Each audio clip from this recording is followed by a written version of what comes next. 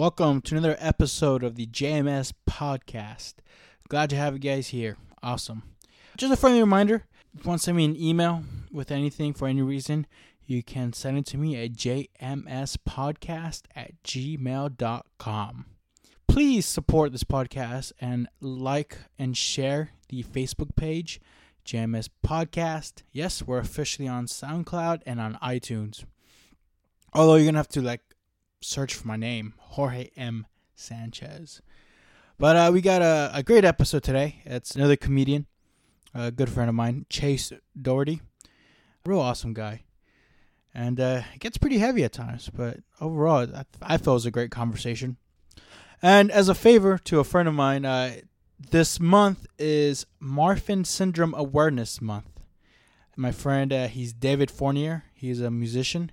He's actually the first guest on this podcast. So if you go back to the episodes, he's the very first episode. So Marfan Syndrome Awareness Month. If you don't know what it is, it's a genetic disorder. It's caused by mutation in the genes. So people are born with it. And it's a body connective tissue disorder. And it mainly affects the heart, the blood vessels, the bones, the joints, and the eyes. And one person out of 5,000 has it. Yeah, he just told me, if I could point that out to people. That's Marfan syndrome. I'm not qualified really to do this. I'm no doctor. And I had to do a quick research on it on their website. Which I found it fear that the website has it in it bold, does not affect intelligence. So I guess that's good. But yeah, so Marfan Syndrome Awareness Month. Awareness. What does that mean, really? Awareness. It's I guess it means to let more people know about it. Yeah. But yeah, Marfan Syndrome. David Fournier does have it. That's why he wants me to mention this. And but he doesn't have it where it's fatal. He still has a long life. Thank goodness. But there's some out there that are unfortunate about it. Yeah, Marfan Syndrome. That's all I got to say about that. Yeah, it's crazy. It's crazy. Lately, I've been thinking about heart attacks lately. Yeah, it's been scaring the shit out of myself. Because I used to think, if I get into shape and I eat better, that makes me less chances of me getting a heart attack. But lately, I've been hearing about athletes getting heart attack, about people who are perfectly healthy, people who exercise, who've been dying from a heart attack. I believe there's an author who supported jogging in the 90s or something like that, and that guy died from a heart attack while jogging. So yeah, for some reason, it scared me even more. It's holy shit, I could literally die any second right now. My heart could be fuck it. My heart doesn't want to go on no more. It's fucked up because my heart could be an asshole and be I want to die. So, and it dies and it takes me with it. I just personified my heart. I know that was weird.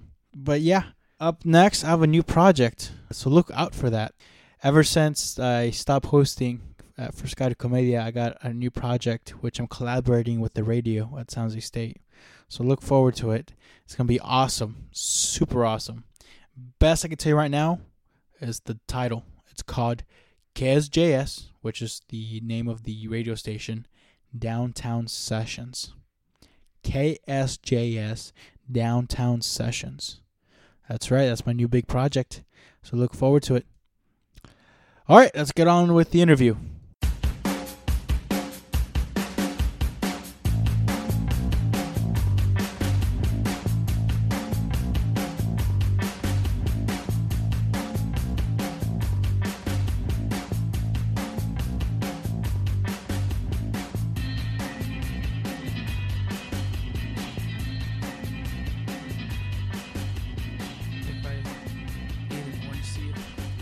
No, you won't die if you eat an orange seed. Okay. At least that I know of. Okay. I know as a kid, they used to scare me by saying that if you eat watermelon seeds, you'll die because a watermelon will grow. I've heard about in your that stomach. Rumor. Yeah. And as a kid, it scared the shit out of me. But it's not true. It's not you true. can eat all the seeds you fucking want. I don't know. They trip about the seeds, man. Yeah. All right, we got Chase Doherty. No. No. How do you pronounce your last name? Doherty. Doherty. Chase Doherty. There you go. You have Chase Doherty in the studio in the knowledge room here for the JMS podcast. Knowledge room. I Yeah. like that. Yeah, I keep telling my listeners are like, dude, you're getting to know the knowledge room reference because it got like a shitload of DVDs, books, CDs, I would call it like the pop culture room of the just pop culture room. of just like random stuff. Random shit. That's really cool. Like things that you would find at like a flea market store. Oh, Not like that's a terrible thing, but yeah, my studio is a little flea market. it's it's just you have an eclectic amount of like stuff that spans over from what I'm just looking at here, probably from the 70s till now. Yeah, which is an eclectic mix of things. So definitely. I'm reading a book that I got from here, and it's like from written in 1960. really It's interesting. cool. It's called The Informed Heart, and something about finding purpose in a dehumanized society. I read strange books. You read. Yeah. That's what you do. Nice. Yeah. But Chase, man, glad to have you here. You know, you were when I started doing comedy, Uh-huh. and outside from the San Jose State Comedy Yes. Club, you were like one of the first people I befriended in the comedy. So Yeah, no, I Yeah. remember. How did we meet? I think it Caravan. was the caravan. The yes. Caravan. Yes. I used to be so scared of that room when I started out. Oh my god, I was think terrified. I recall. Yeah, I remember that. Because I'm thinking, fuck, are people gonna like me? Am I even funny? do these drunk people even want to listen to me? Then the second fear in the back of my mind was, do the comedians even like me? Am I cool enough? I don't know. Because when I came in, like the comedians would hang out with each other, Yeah. right? And I was like the new guy. Mhm. I looked a little awkward at the corner standing. Then like after a couple times coming to Caravan, like I'll keep seeing you. Mm-hmm. And we'll like high five each other Yes, and stuff. We're like, yes. all right, this guy's cool. I remember that. And This then you guy's just cool. sort of build on your network from there, Yeah. and you start to get to know people, and that's always a nice thing, I guess. But Chase, man, how did you get started in comedy? How did I get started? That's a fantastic, very loaded question. But I guess it kind of started, let's see. It's probably, I want to say around 2009 or so, like earlier part of 2009. 6 years ago? Yes, about 6 years ago or so. But I started doing open mics, and I started doing slam poetry. You're a slam poet. I used to. Not longer? Used to. Why not? I stopped doing it because everything that I would do in relation to poetry was always depressing. It wasn't funny, and a lot of other things. I know. So you were a depressing slam poet. I was a depressing slam poet that would always talk about heavy subjects. Like what? Well, I think I talked about the first relationship that I ever had while I was in college, and I dated a stripper. You dated a stripper. Yeah, I dated a stripper, and I sort of did like a slam poetry thing about that, and we dated for about a month and a half, 2 months or so, Yeah. and then just the craziest things like I explored like all my firsts, like from basically my first kiss to like licking my first asshole, basically. Why would all that be depressing? That sounds awesome. Dating a stripper, getting your first kiss, a dog licking your asshole. I'm sure it felt good. Did it? No, Did it? Yeah, it did. It did feel good. It did feel good. It was like A dog licking your asshole could not be a very dog. therapeutic. she was Vietnamese, so she did eat dog, I guess. If that's Wait, what? you mean. The stripper was Vietnamese? Yeah, she's Vietnamese and Chinese. She was your first girlfriend. Yeah. And she was a stripper. Yeah. Wow, dude. How did that happen? Wow. You know, because I hear that's like one of the ultimate challenges for like, you know, so some guys is able to date a stripper. Or is it easier than I think? You just have to have a lot of money at one point. A lot of dollar bills? A lot of money at one point, and that's it, and just see where that goes for a while. Yeah. Like, I mean, it wasn't even hard to do. That whole night I probably spent about 4 bills, like $400, but not on her. Like, I think like 250 went to her. I got like that portion, but I did spend a lot as far as like ones go. I was there the entire time. She was one of the last strippers that I saw. Uh-huh. And then Where was this at? What strip club? Pink Poodle. The Pink Poodle. Hey, that's a pretty big strip club around here. A lot of people know it. Yeah, a lot of people do know it, but it's a small strip club. It's a big name, but it's a small strip club. But I'm more of the Cheetah Club kind of guy. That's a fantastic. It's a bigger club. I've only been there once though. That was years back when I was still single. So I don't venture those things anymore. No more. But you went to Pink Poodle. You met her there, and how did it even become a relationship? Like, did you ask her out for dinner? Is like, I didn't ask her out. While you're giving this lap dance, you want to get some lunch later or something, or? Oh man.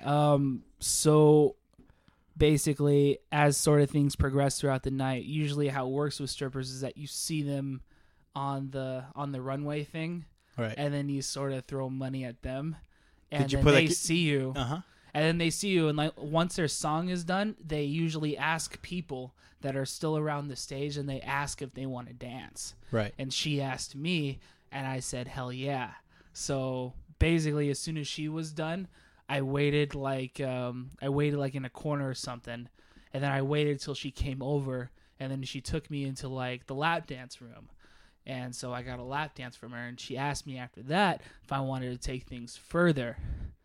And I said yes. I figured, like, why not? Why would I not do this as being a 19-year-old, stupid freshman, at San Jose State? Why wouldn't I, not do this? So I did it, and so those sort of things progressed. And she then asked me if I wanted to go into, like, the back room, the private room, right? And she said it would be about like $200 or something. And I decided, I was like, yeah, you know what? I'll do that. Let me go get some money real quick. Go to the ATM. Go to the ATM that charges you $6 to take out $200. I didn't have cash on it. I wasn't really prepared. It was my first time ever at one of these things, so I didn't know. But I got $200, and things just sort of transpired. She just was all naked and put my hands all over her. Well, of course, right? Yeah, but exactly. I didn't know what to do. Did you ask her out right then and there? I didn't ask her out right then and there. So basically, she does her whole thing, and then everything ends. She's like, okay, like that's it, I'm done. And she then reaches out in her like little purse, and she pulls out a strip of paper, and it has her phone number on it. And she says, call me. And then she kisses me on my cheek.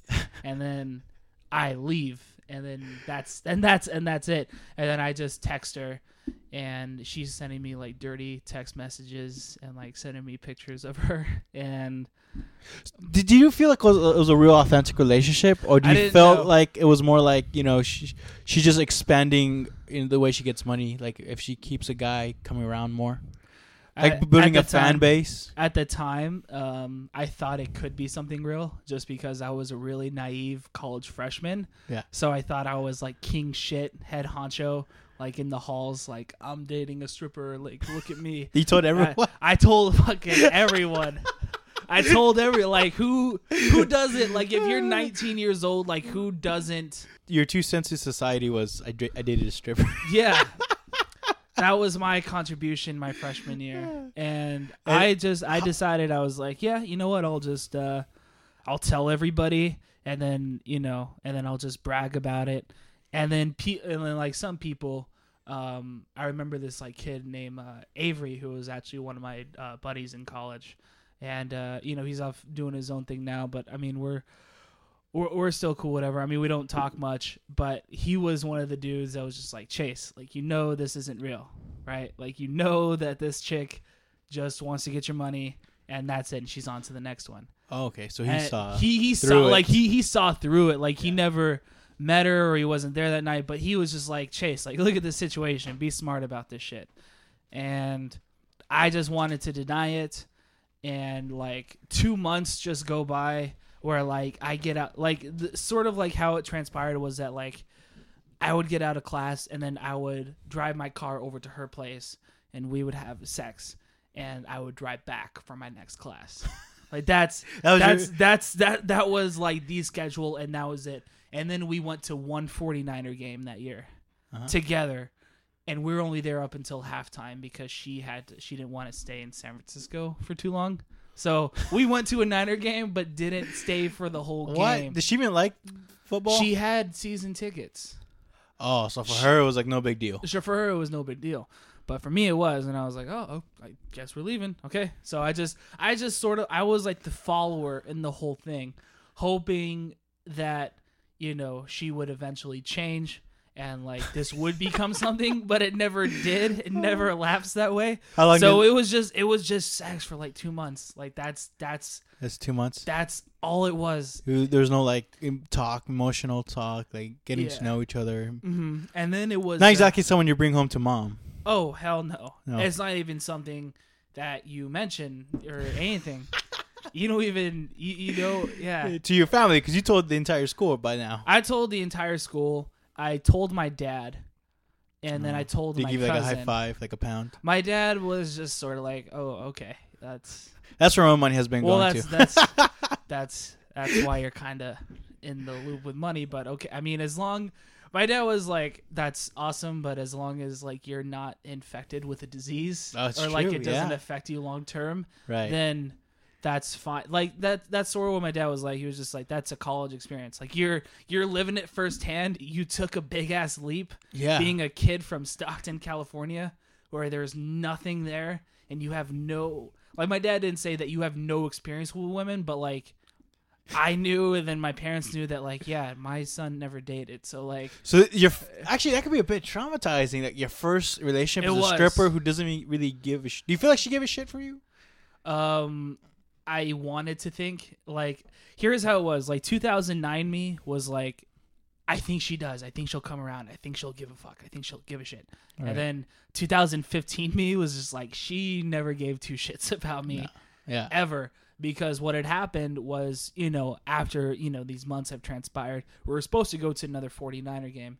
And I text her, like, hey, like, am I coming over to pick you up to go to the game, whatever. She then texted me back and she was like, this is over. We're done. We're through. I like that on a text. Oh, on a text. On a text. And I was just like, oh man, like why? Oh. I immediately just put down the phone and I cried. Oh man, I was devastated. And it was like 10 o'clock in the morning, and I knocked on my friend's door, and I cried. Mm-hmm. I knocked on my next door. His name was Derek, and I remember just knocking on his door, and I had my phone in my hand, and I just showed him. I was just like, "It's over. It's through." And then I hugged him, and I was crying. I was bawling, and I was just like, "This is really like traumatic." Like. Yeah. For me, and it was because when it comes to your first, you don't forget, and it leaves scars. Mm-hmm. I think most relationships leave scars, but especially something like this. Oh, because I went from like not kissing a girl to like going from like dating an older woman who's a stripper. Yeah, and from just more than first kiss to like first time and sexual things. Yeah. That like normal people don't do their first time. So that was really, really heavy for me. And the buddy Avery that I was talking about was just like, yeah, I mean, told you so, man. Like, and I was like, I was at one point king shit, bragging it to everybody. And he's the one that really saw it through. And, that's where it sort of like put me in a bad place. And I was just like, well, maybe I'm not really. It's crazy though. Anybody, yeah. Yeah, because you go in thinking like, yeah, it's you got the power here, because she's attracted to me. Exactly. In the end, she was playing you the whole time. Exactly. That's crazy. And this story actually transpires over the years. So. It's slam poetry. You start. Not the slam, and then that's how the slam poetry developed, because I sort of used that as a coping mechanism. Yeah, to express yourself. To sort of express myself and get over that hump. And I would sort of write things and listen and see those videos on YouTube and get inspired. And so I performed it once, but I realized, I wasn't really happy doing all this stuff. I wasn't really making a progression, even though I was, dealing with coping with the issue. I didn't really grow as a person. And I figured that, you know, I wanted to try comedy because I watched that, you know, growing up as a kid and through high school, and I always thought that was really cool. So that clicked in the back of my brain. And so I decided to try that, and now I'm pretty much here. I mean, after a few hiatuses, I mean, I dated another chick who said I wasn't funny. Oh. Like my sophomore year, I dated another girl, and I told her that what I wanted to do with myself and my dreams. And she was like, "You're not even funny. Like, you're not going to go anywhere with this. Like, blah, blah, blah, blah, blah." Wow, very supportive. And yeah, I was like, "Yeah, you're very supportive." And Like off the bat, she says you're not funny, or does she see you perform? She's like, she doesn't see me perform. She's never seen, really. Yeah, and well, because I told her like that's what I wanted to do, and that's what I wanted to try to choice. do. She never saw me do it, but she was just like, "Yeah, you're not funny, so don't do it," and that really hurt me. So that kind of like made me question, like, shit, should I do stand-up comedy? At one point, I thought that if I quit and I threw out all the material that I wrote, that she would come back to me. So I did that. Oh man! And she'd met some other guy. So I wasn't a comedian, was it? It wasn't a comedian. Right. No, it was another Asian dude that had 6-pack abs. Oh, and I didn't have that. So that was the guy who, yeah. I mean, it doesn't really matter because I mean, she's gotten fatter, and so have I. Oh, so, come on.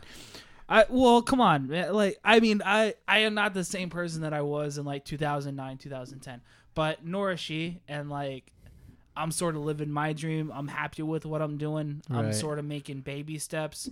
There you go. Yeah, you come a long way. After all that shit could be hard. Yeah, no, I didn't think that I was gonna. And stand-up helped you through it, huh? Stand-up helped me through it. That's the one thing. Stand-up helped me through it, through all of that stuff. And I could look back at sort of things that have happened in the past, and I'm just like, you know, like, doing stand-up comedy, like, doesn't, like, everything else doesn't faze me in life, you know? Like, you could say anything that you want to about me, but I mean, fuck, man, like, I do comedy for a living. Like, do you really think you're gonna like dig me down? And I mean, we're already at the bottom of the fucking barrel. So I was already at the bottom of the barrel. You can't hurt us any more than that. Seriously. And I mean, I'm already starting out. I'm doing something I love. I don't even get paid for what I do that I love to do. Like, that's, I mean, that in itself is, you know, kind of demoralizing to an extent. I mean, not fully, because I mean, I think every comedian that starts out acknowledges that. But I mean, for me, it was just like, you know, I mean, anything else that happens in my life, whether it's like people that try to fuck with me or people that say I can't do something, like, I mean, look what I've accomplished, look what I've gone through, you know, and now I'm here. So, and what was the first open mic you've done? First open mic I've done was Iguanas. Oh, right. Iguanas in downtown San Jose. I forget they have an open mic. Yeah. But are they comedy friendly? To an extent. Yeah, it has to be like PG-13-ish. And that's where I actually started my slam poetry sort of thing. And then I just decided, I was like, I'm going to try comedy one day. And I mean, they're tolerant to it for an extent, but it's got to be like Victor Cruz Perez. If he does some of his material there, it would work there. Mm-hmm. But like, you can't, no cursing, no swearing, no dramatic stuff, you know. Dramatic? Like overly, like you can't talk about dead Jews, you know. Like you talk about Jews, but you cannot talk about dead Jews. Yeah, I think. Like, that's, like, I think that's where it draws the line at Iguanas. Like, you can't talk about dead Jews. I mean, no, they told you that quote? That's just how I feel in my heart. Like, if you made a joke about dead Jews, like, you would get like people would be mad at you. Like, so it's a little politically correct, or is it more? Yeah, a lot of PG-13? It is because nobody does comedy there. It's not really a comedy. They're not used to it. Oh yeah, nobody in the crowd is ever used to it.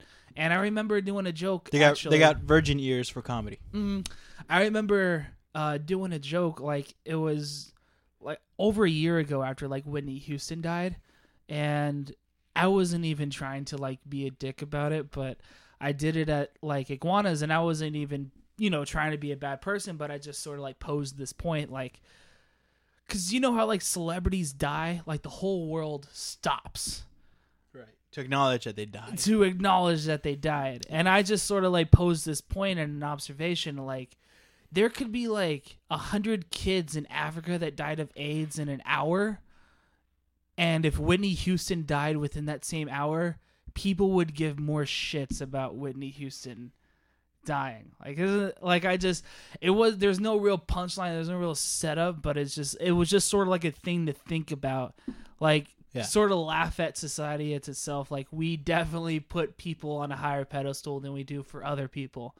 And then when issues like that become a social issue, or it's posted on some Facebook about kids dying in Africa, then it becomes a big deal. But, like, nobody gives a shit, like, once it's posted on a social media site, And I always thought that was a little critical. I never really understood things like that, so I don't know. Maybe that's just me rambling here, but yeah, no, Iguanas, I haven't been there in like years, so I don't even know what the open mic scene is like there anymore. How was it the first time? Did you go by yourself? No, I actually invited a group of friends, and like everybody showed up to the first open mic that I did there. And I remember the first joke that I did at Iguanas. I opened up with the setup was basically Toyota. You know how like Toyota had that over acceleration issue with some of their cars? Oh yeah. And then there was that same when the Winter Olympics were happening that same time, and there was that guy that died on the luge. So I kind of made the setup of the joke like maybe that guy's luge was a Toyota and over accelerated around the corner. That's fucked up. And he died. Uh-huh. And that was sort of, I don't remember like word for word, but I mean, it's somewhere on my Facebook. I watched it like 3 weeks ago or something, and I remember just back to that point. Oh, you recorded it? One of my friends did. Yeah, one of my friends recorded it. So did you feel like you bombed or you did well? I felt like I did well, like for the first couple minutes, and then I just went on and on and on. I only planned out 5 minutes material.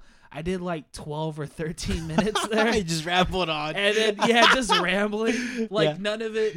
It was just sort of like improvised and not really planned. And then it just kind of got to the cue, like where the drummer in the background was just sort of like, "Hey, get the fuck off stage!" And the keyboard guy was sort of tuning up his thing. And then the MC turned on his mic and was like, "Yeah, give it up for Jay Doherty, everybody!" And then and I was like, "Yeah, that's my time. All right, I'm out of here." So you burnt time. I burnt time. Yeah. I mean, I wouldn't say that I completely bombed, but I burnt time. And then there was a second instance, and this is sort of where I got my how do I say it? I guess my thick skin, I guess, with comedy, or at least people saying that I can't do it anymore, or saying that I shouldn't do it, or whatever. But I think it was like after my second open mic or my first one, I can't remember. But where at? At Iguanas. It was when I was first starting out. I think I did a joke about Cinco de Mayo. And there was this guy who came out to me after the show, and he had tattoos all over his face, and he had all up and down his forearms. Mexican guy? Whatever. Yeah, Mexican guy. I come to find out he's a Mexican dude, and he's from the Mexican Mafia. And he, it was actually during my set. It wasn't after it, but he came up during my set and grabbed the microphone from me. Whoa. And he said, "Mexican Mafia Cabron." Or Cadron. I can't remember Cabron or Cadron. It's like bitch or something. Like Cabron. Cabron. Yeah. He said that. He was like Mexican Mafia and then Cabron. Yes. Uh-huh. Yes. That's what he said. I don't have that, accent sort of thing there.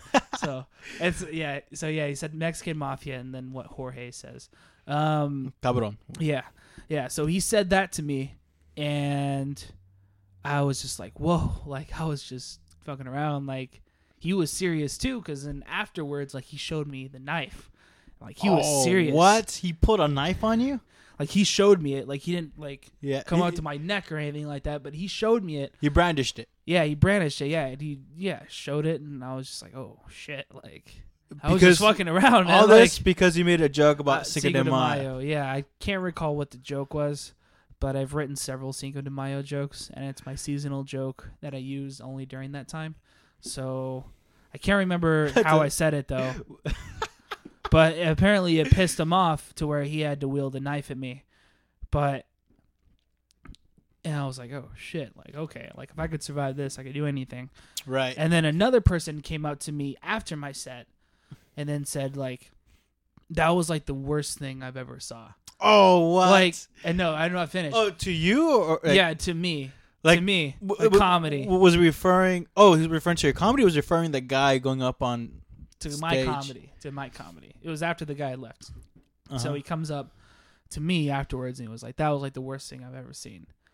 It like would be straight up? Yeah, well, then he finished, like, he paused, and I was like, oh, okay, sorry. I got bigger things to worry about right now. Some guys try to kill me from the Mexican mafia. Exactly. I had a knife pulled on me, man. Like, you're gonna really top this, but he what did he say? Like, he said, he was like, yeah, no, that was the worst thing I've ever saw, but like, it would be better if you stood in the corner for the rest of your life and got AIDS and just did nothing. And I was like, this guy's a troll. What? Yeah. So I was just like, okay. Was he an audience member? Or he was an audience member. But did he perform? No. Oh. Just a regular audience member that was an expert in comedy, apparently. See, Adventures open mics. That's so fucking annoying to me. People who claim to be experts in comedy that do not do comedy. Mm. It's like, you know, it's the same problem I have with fanboys and films. It's like, here you are criticizing filmmaking when you yourself don't make fucking films. Same thing with comedy. People are like, oh, I'm an expert in comedy because I watch a lot of comedy. It's like, but have you done it? Like, have you felt, you know, the nervous of before grabbing the mic? Have you felt the heat of the spotlights on you? Have you felt the eyes of the crowd on you? Has anyone heckled you? Exactly. And these guys are coming out, you know, and just blurring out like, yeah, you should not do it, this and that. Yeah. But in this case, this fucker came to you and told you that you should just stay in the corner and get AIDS. And not do comedy and just die. Comedy. And I was just like, wow, you definitely topped the previous dude who had the knife on me. So, but I'm okay. So, like, that's sort of what I use as a measure now. Yeah. Like, I don't think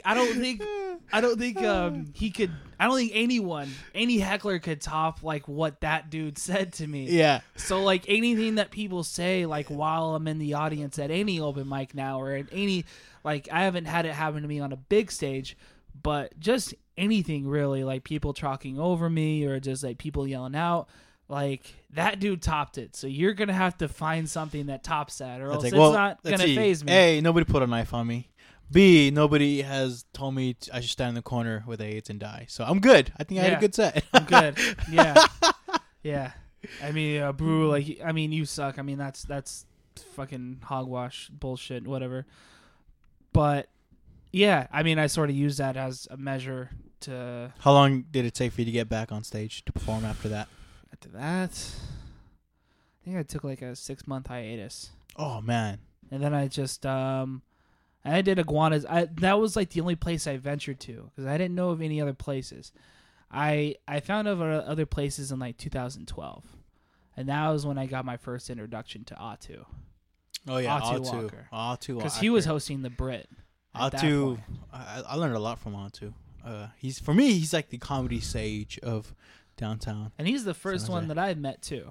Yeah, and that's when, because that was like a legit comedy open mic, so that's where at the Brit I met all the other comics that were in San Jose, because you know I got reference from it from like a friend that like, hey, there's this Atu guy that you know does the Brit, you know, every other Monday or so, go down there and then like do comedy and like, you know, just, and then that network sort of built up like, oh, and then Pete Munoz has a room, like I would have now it's like I got places to go now besides being limited to Iguanas, right? Which and you don't really want to go. Yeah, anymore. I don't fucking want to go there anymore. I mean, I wouldn't mind going there. You go for the burritos, but not for the not for the comedy. I mean, not for the open mic in general, because it's just, I mean, it's one of those places where everyone is there for their friend. and then once their friend goes or performs, then everyone leaves that's associated with that person. Mm-hmm. So I usually don't invite friends to watch me open mics. yeah. I mean, if I'm in a showcase, yes. But open Mhm. mics, not so much. Oh, I invite people just to let them know, like, hey, I'm doing this. If you don't come, it's fine. But like, hey, I'm just doing this, just throwing it out there, or whatever. I don't get, but I used to get mad when I first started out, like, oh, none of my friends are showing up. Like, that's fucked up. Like, I thought they were my friends. Like, they got like nothing else better. They're sitting on their ass playing video games. Like, why not just watch comedy? Yeah. But I start to look at myself like I'm just practicing, really. I mean, this isn't like, I mean, it's nice to have a supportive crowd that like laughs at your stuff when you're practicing, but at the same time, you know, you get people that, you know, they don't show up, or they show up for the first time, then Right. they're like wishy-washy, and then you just start to realize, oh, well, you know, fuck them, whatever. I'll just invite them to my next big thing. Growing up, who are some of your influences? Great question. So growing up, as in, Like, who would you watch stand up? Do stand up? Let's see.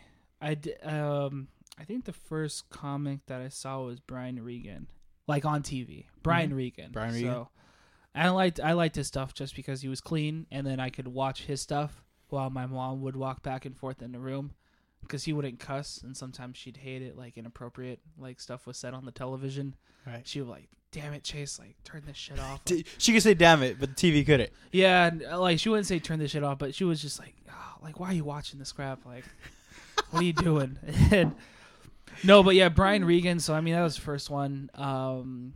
Louis C.K., Bill Burr, new guys coming up. Hannibal Buress. Hannibal Buress. I love Hannibal Buress. I love Bill Burr. I love Hannibal Buress. Those are one of my favorite guys that I always. But as a kid, you would watch Brian Regan and was Brian Regan part of the Blue Collar Crew? No, he wasn't. Brian Regan wasn't part of the Blue Collar Crew. Or whatever they call themselves. Yeah.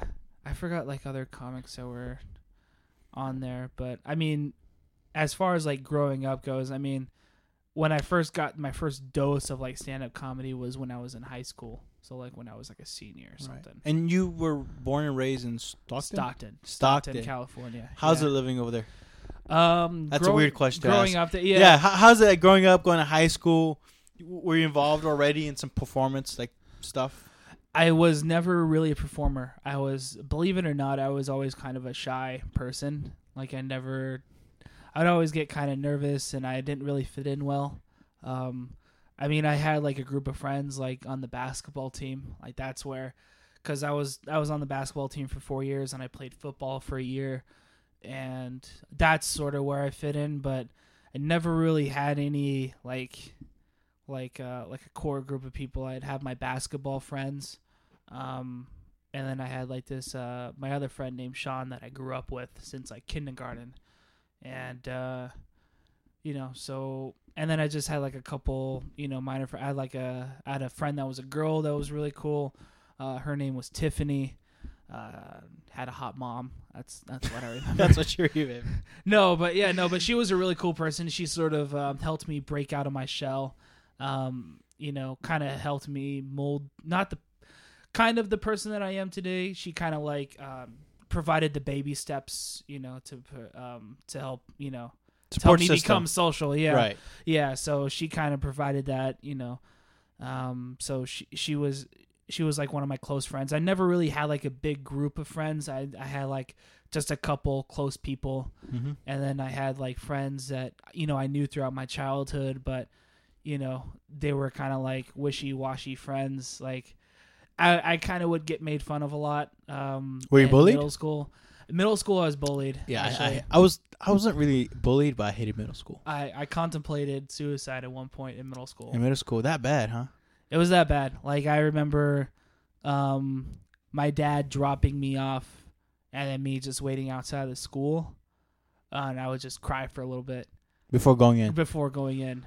I was just like, I have to endure another day of this shit, and it sucked. It was like the worst 2 years. Like, to put in perspective, like, if graduation day in 8th grade, from 7th to 8th grade, like the actual graduation day when my name was called up, like nobody clapped for me. Like you could only hear my parents. Like, were you ostracized by the other kids? I guess you could say I was ostracized, but like there was always this kid. His name was Jared Giannini. He was Italian, but everyone liked him for some reason. But I look back on him as just like, that fucking guy got everyone to like not like me. Like even people that knew me like in grade school. He was a cool guy. Kind of stopped being my friend for a little bit because I wasn't as cool. And then once high school came around, like sort of everything kind of changed. Right. But this guy was like he was a cool kid. This guy was of the like school, and he was like, that guy Chase, don't talk to him, and everybody followed. Everyone sort of followed. I remember on my birthday actually, I got jumped. And everyone beat this. Like there were like 2 black guys that beat the shit out of me On your birthday. Yeah, and I knew who they were, but we were not friends. And the punches that they were giving me were not like friendly punches. Like they were not birthday punches. They were not birthday punches. They were like, hold still, bitch. Let me beat the shit out of you punches. Uh-huh. Like that's it got to that point, like, and I did good academically, but I didn't really know a whole lot of people. Like people knew who I was, but they wouldn't like hang out with me, you know. And high school things got a little better. High school things got better because that's where I met Tiffany, who I was talking about earlier. And you got into sports. And I got into sports, and I sort of established myself there. And I've had a few close friends, throughout. And I figure that that's better to have good quality friends than to have like a shit ton of friends. Right, it's quality over quantity. Yeah, it's quality over quantity. So I've become humble about that. So that's sort of what it was like as far as like being in Stockton goes in like school and like having friends and everything. I guess growing up, there wasn't really much to do. I had a lot of different fads, like I remember there was like a phase in my life where I got an airsoft gun and my friends and I would just like play airsoft in the backyard or go to the park or something. Right. Or like there was a phase where everyone had a bike or a Razor scooter and we just like ride around the neighborhood just on our bikes and our scooters, whatnot. And everyone had a video game system, and like when Xbox came out and Halo came out, that was like, oh yeah, I remember back my high school years. Everyone, yeah. Or like for me, LAN parties, those sort of things. For me, it was either FIFA or Halo. Those were the big things in high school. Yeah, it was before Call of Duty became big. Yeah. Are any of your parents creative? I would say if I had to choose one, my mom is the most creative one. Yeah. Her background is like in journalism. She majored in journalism at Washington State University. Is she a journalist? She's not a journalist. But she was on the radio at one point, like in her college days. If I could recall that correctly. I don't know if she'll hear this, but I don't want to, Hopefully she doesn't hear it. Yeah, hopefully. As far as the content, because I'm her son, so I don't want to. Right. But yeah, as far as like she gets hold of this, like I don't want to like say horrible things, but not fuck up what she did, like in her how do I say it? Like but in her before me came along, but yeah, no, she had a creative background, and what she does now, she did a lot of like theater in like the community center and stuff like that. Like okay, so there's a creative gene in you. There is, yeah. It mostly came from my mom, I would say, but my dad is also really good too, because my dad's a great communicator. And my dad is a good writer.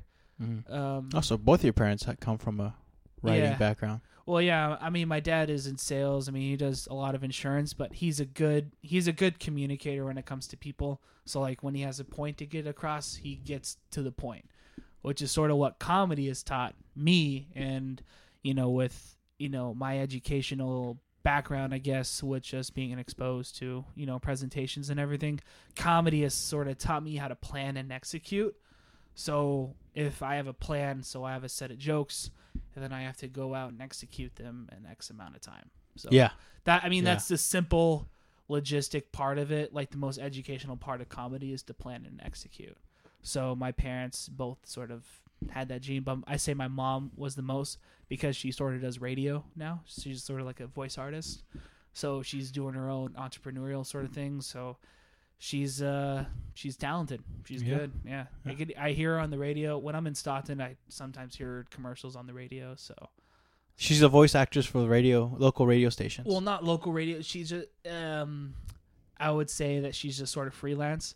So like whenever she gets gigs and yeah. if they decide to have her voice on there, then she'll be on there for a while. I don't know. Personally, for me, it'll be a little weird. For me, my dad, he's kind of well known among the Latino community because he's in sales Yeah. and he advertises in like those Latin magazines. Okay. So when I happen to be in the bathroom, with the magazine and I see his advertisement, I get a little freaked out by it. So I couldn't imagine like driving listening to the radio and having my mom speak out of it. I get all feeling guilty or something. Like, oh, I should probably call my mom or something. Mm-hmm. Yeah. But that's interesting, man. Wow. Mm-hmm. Yeah. It's going forward. But now you're doing comedy. Mm-hmm. Recently, you're performing at the Improv. Yeah, I did. You weren't being taped, but you were part of the Netflix taping. Yeah. Right. Showcase for the Mighty Schmucks comedy tour with Sean Weiss and Garrett Gonzalez. Yeah, and Sean Weiss is more known to be the Goldberg guy from Mighty Mike's. Mighty Ducks. The Mighty Ducks Yes. movie. He was the goalie. Yes. The chubby goalie guy. Mm-hmm. So how did that come about? How did you get your start at the Improv at San Jose? Wow, that's a great question. So where I work now, let's just say I work at a rental car place. So those are all the same. But I work at a rental car place where it's located inside of a hotel. And Garrett Gonzalez works inside that hotel just sort of as a front desk. And him and I just started chatting up. I was on my break. Yeah. And then I saw his advertisement for the Garrett Gonzalez and Show Friends. It was like almost a little bit over like a year ago or so. And I was like, oh, you do stand-up comedy? And he was like, yeah, man, I do stand-up comedy. And it was like, oh, I do that as well, too, man. Where do you perform at? Like, who do you know? And he was like, yeah, I know Pete Munoz. And, I get out whenever I can and, hitting open mics. But, yeah, I'm performing at the Improv. So if you want tickets, I'll be more than happy to give you some. And he was like, I mean, I can't get you on there to perform, but, I mean, if you want, I give you tickets. And he was like, and Garrett Gonzalez is a big name, right? I believe so. I think he's I would say like he's a big name, but I mean he's been in a lot of things. Yeah. But he's getting his name out there, definitely for sure. He's on the rise. He has a Netflix special crying out now. Yeah. Yeah, he has I think Sean Weiss and Garrett Gonzalez are both on the Netflix special. Yeah. So a year ago you meet him. Yeah, so a year ago I meet him. And then, we just start chatting it up, whatever. And then, months go by and he was like, I'm going to have like another improv show. I'm going to do another Garrett Gonzalez and Friends. Like, do you want to be on it? And I was like, yeah, totally, man. So just let me know when and I'll keep my calendar open. Has he seen your stuff before? I think I mentioned that I was on YouTube. So I wasn't sure like if you saw my stuff, but he was Did you send him a link to your YouTube? No. So I think he just did you come off as I'm a YouTube star or something? No, I didn't come off that I was a YouTube star. I told him I was like, yeah, man, I do stand up comedy, just sort of starting out, whatever. And I mean, I'm on YouTube, so if you have a chance, check it out. I'm not even sure to this day if Garrett Gonzalez has even seen my YouTube stuff. So like, do you hope he does or he doesn't? I mean, I hope he does. I mean, if he does, then he does. But like, I just think it was kind of, if he hasn't, then I think it's kind of ironic that he's just like, yeah, no, you're coming on to the Improv. Like, I haven't seen your stuff. Right. I mean, you seem like a cool dude, so yeah. let's just keep. Oh, it from there. dude, definitely in this industry, you got to be nice. Yeah. I think for across the board, filmmaking especially, you got to be nice. Because if you're an asshole, nobody's gonna want you to put on their film project. And that's sort of where I derive from. I mean, I'm a pretty humble dude, and that's just the way I've been growing up. Yeah. I'm always grateful for every opportunity that I get, but I try not to be complacent with the opportunities that I get once I achieve them. So I always try to be humble and, hungry. I know that's sort of copping off Patrick Willis's thing. Sorry, Patrick. But Patrick Willis, 49ers, yeah. I saw Vernon Davis the other day by a Cafe for Scotty. Oh, that's cool. That's cool. Nice. I was too shy to say hi because I bet he got that. He was on a phone, Mhm. and I was like, you know what? He probably gets like people, saying hi to him all the time and taking was- pictures. Must be annoying. So I was like, you know what? I'm just Yeah. gonna admire him and from a distance and just Yeah. watch him. I met. Yeah. So I stalked Vernon Davis for like 2 minutes. Anyway, so he got you on the improv show. Mm-hmm.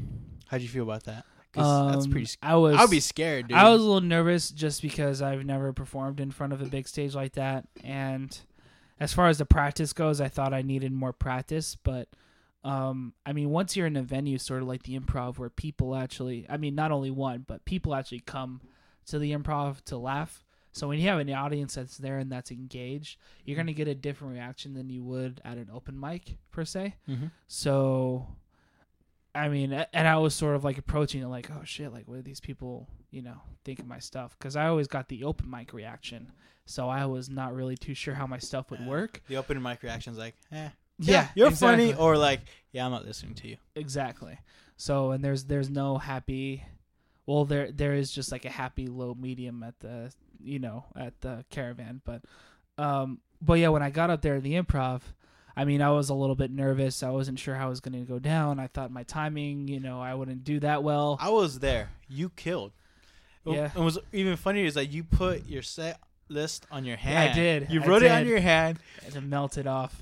And then I remember you performing, and you look into the hand, and the crowd they'll laugh the fact that you look into your hand to look at your comedy notes. Yes. That's how nervous I was. I put my whole, I think I had 15 minutes. I put my 15 minutes on my hand. I written everything down, and it's just all sort of like wiped off. So I didn't know like what else I had left. So I was just like, oh shit, like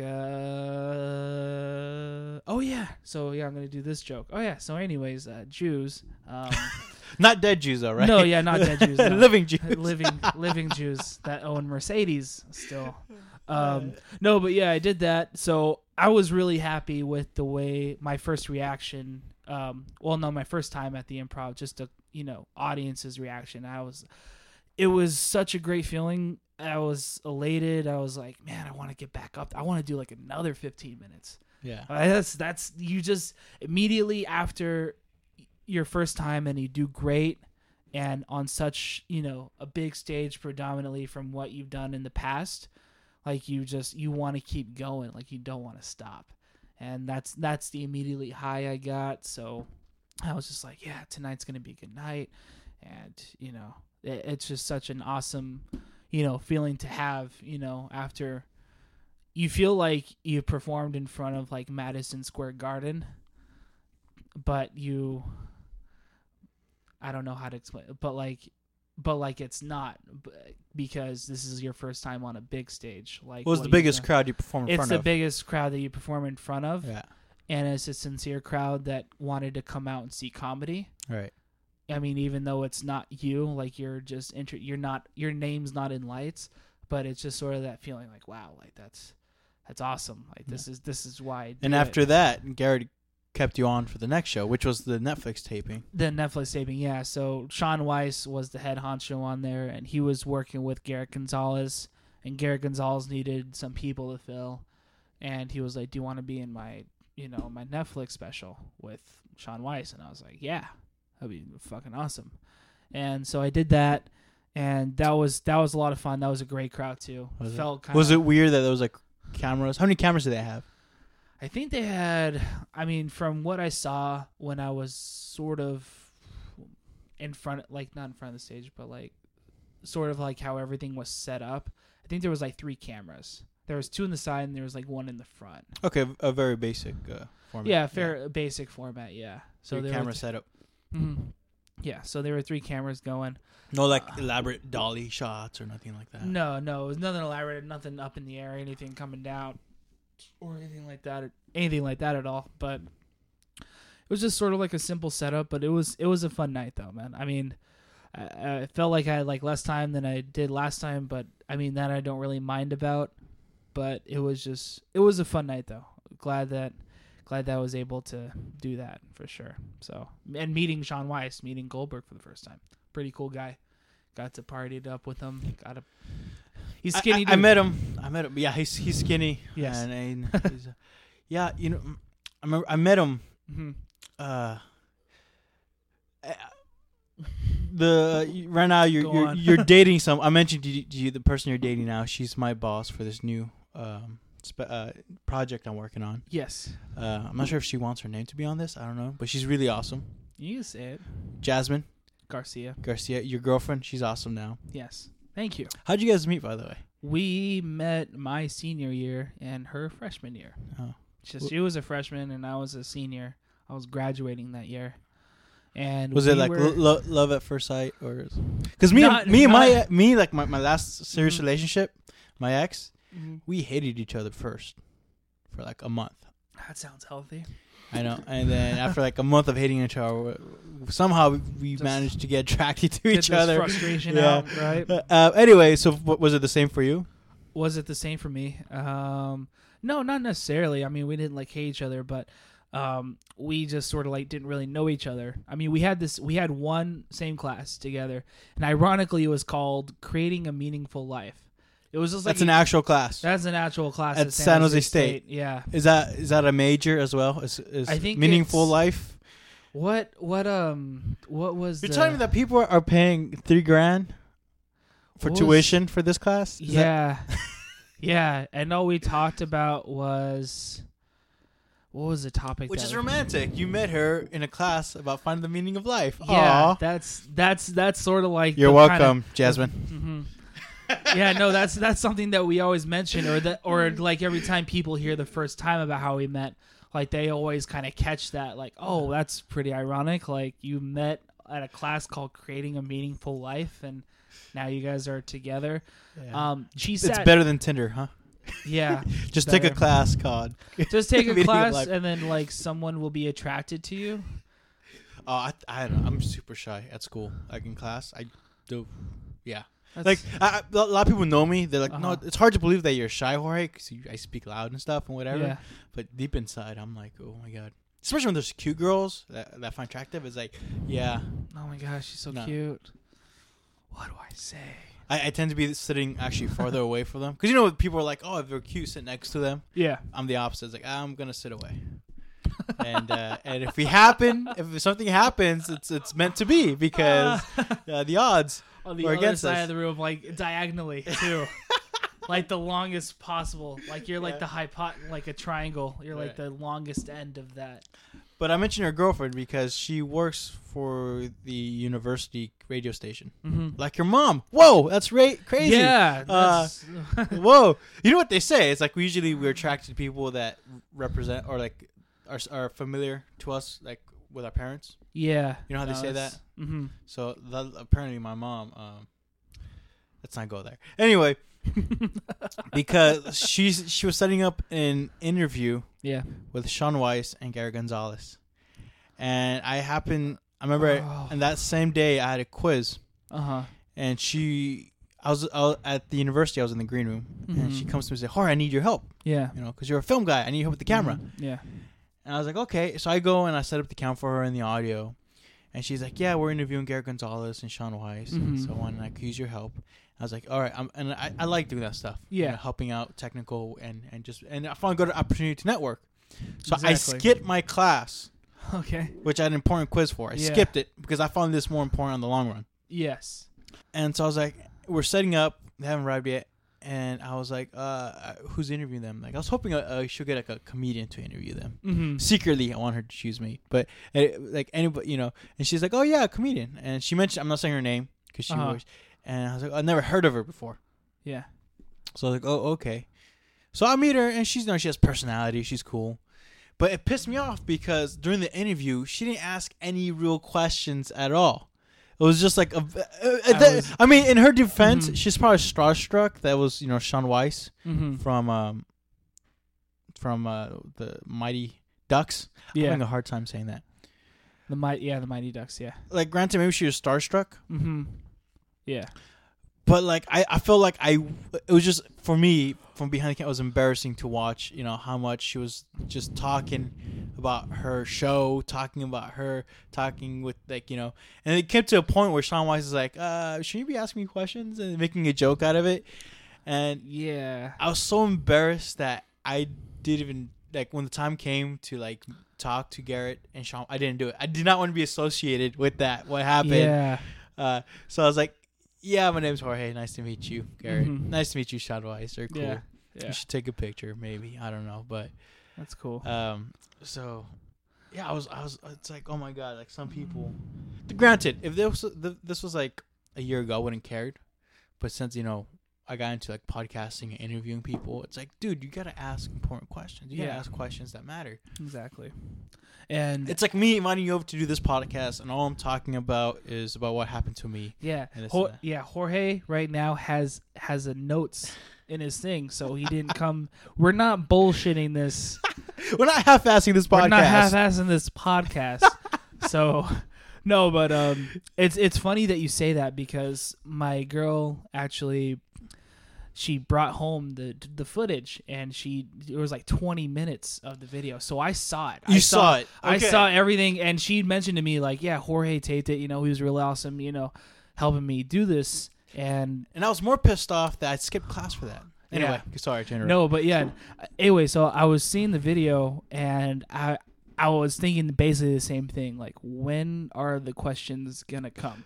Because I was just like, you have Garrett Gonzalez and you have Sean Weiss, like, and you're in RTVF as a major, and you want to do this kind of stuff. And a step forward, this video will represent the radio station. It'll be on 94.5 KSJS. It'll be on the social media page. Yeah, and a lot of people who don't know them will see it. Mm-hmm.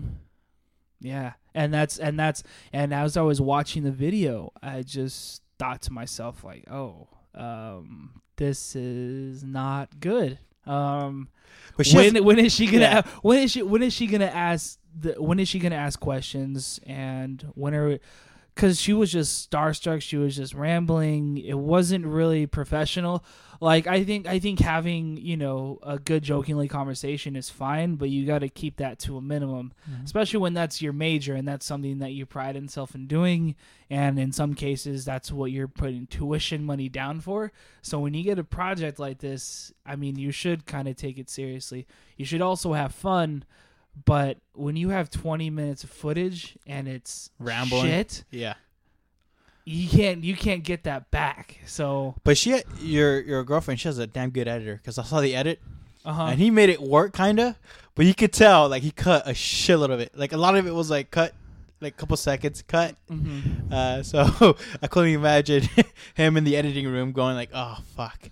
Yeah, I have to cut, like, she mentioned to me about the editing stuff, and just like it's going to be really hard to do, because like 20 minutes of footage, we only got 2 legitimate minutes out of it. Right. And yes. that's pretty shitty. And and she mentioned she's a comedian. I asked around of her, and nobody knew who she was. So I didn't even know she was a comic. Yeah. Either. Anyway. Didn't know. I told you that because why did I tell you that? Oh, because Sean Weiss. Yeah. So that's my experience meeting Sean Weiss in person. Okay. And Garrett Gonzalez for the first time. Yeah. I was so embarrassed. I didn't even want to network with them and be like, hey, I'm a stand-up comic too. Check out my podcast. Check out my comedy room, which I don't have anymore. Starstruck person. Yeah. I wasn't starstruck. Oh yeah. Well, I mean, I was just, after what happened, it's like you know what? I don't want to them to think of me. Yeah. And think of this, what happened here in this interview. I gotta ask Garrett Gonzalez. I gotta ask Sean if I ever see Sean again, or if I ever get a chance to talk to him. But I gotta ask Garrett, like, what his perspective was. I felt bad for Garrett, because they didn't ask him. I watched the whole 20 minutes. And if you ask me, Garrett is the homeboy. He's from San Jose. Garrett is the comedian. Like, this is what I want to say. His home, his headquarters. He's a cousin. He's Angela Johnson's cousin. Yeah, but the point I'm trying to make is it's a great interview to be like, hey, Garrett Gonzalez from San Jose making a comedy special on Netflix. He's up and coming. Yeah, he is. And he was ignored throughout the entire interview. And I could tell that he was trying to, put himself in there. Yeah. But she was just kept going with Sean Weiss. A lot of, yeah. And I felt so fucking bad. I was like, oh my God. Yeah. I have to find another environment to talk to them. It was that bad. All No, right, It was. Chase. It was, yes. It's the 1 hour mark. Whoa. usually- Really? We're already an hour? Yeah, this is Awesome. where we start closing down. Really? Oh, man. Yeah. It's too bad. Yeah. It's Peop- okay. After an hour, people tune out when it comes to podcasts. Oh. apparently. Unless they're really, really. I into it. thought- Don't get me wrong. If this podcast makes it big and people really like it, Yeah. then maybe I change some format. Mhm. But for now, any upcoming shows you want to mention to people, or how can they follow you? That's a great question. Well, let's see. I'm not on Snapchat, so I'm not on that. But I guess upcoming shows, I'm usually at the Caravan every Wednesday nights in downtown San Jose. You catch those every Wednesday nights. Then I'm usually at Frascati or Woodham's every Monday night.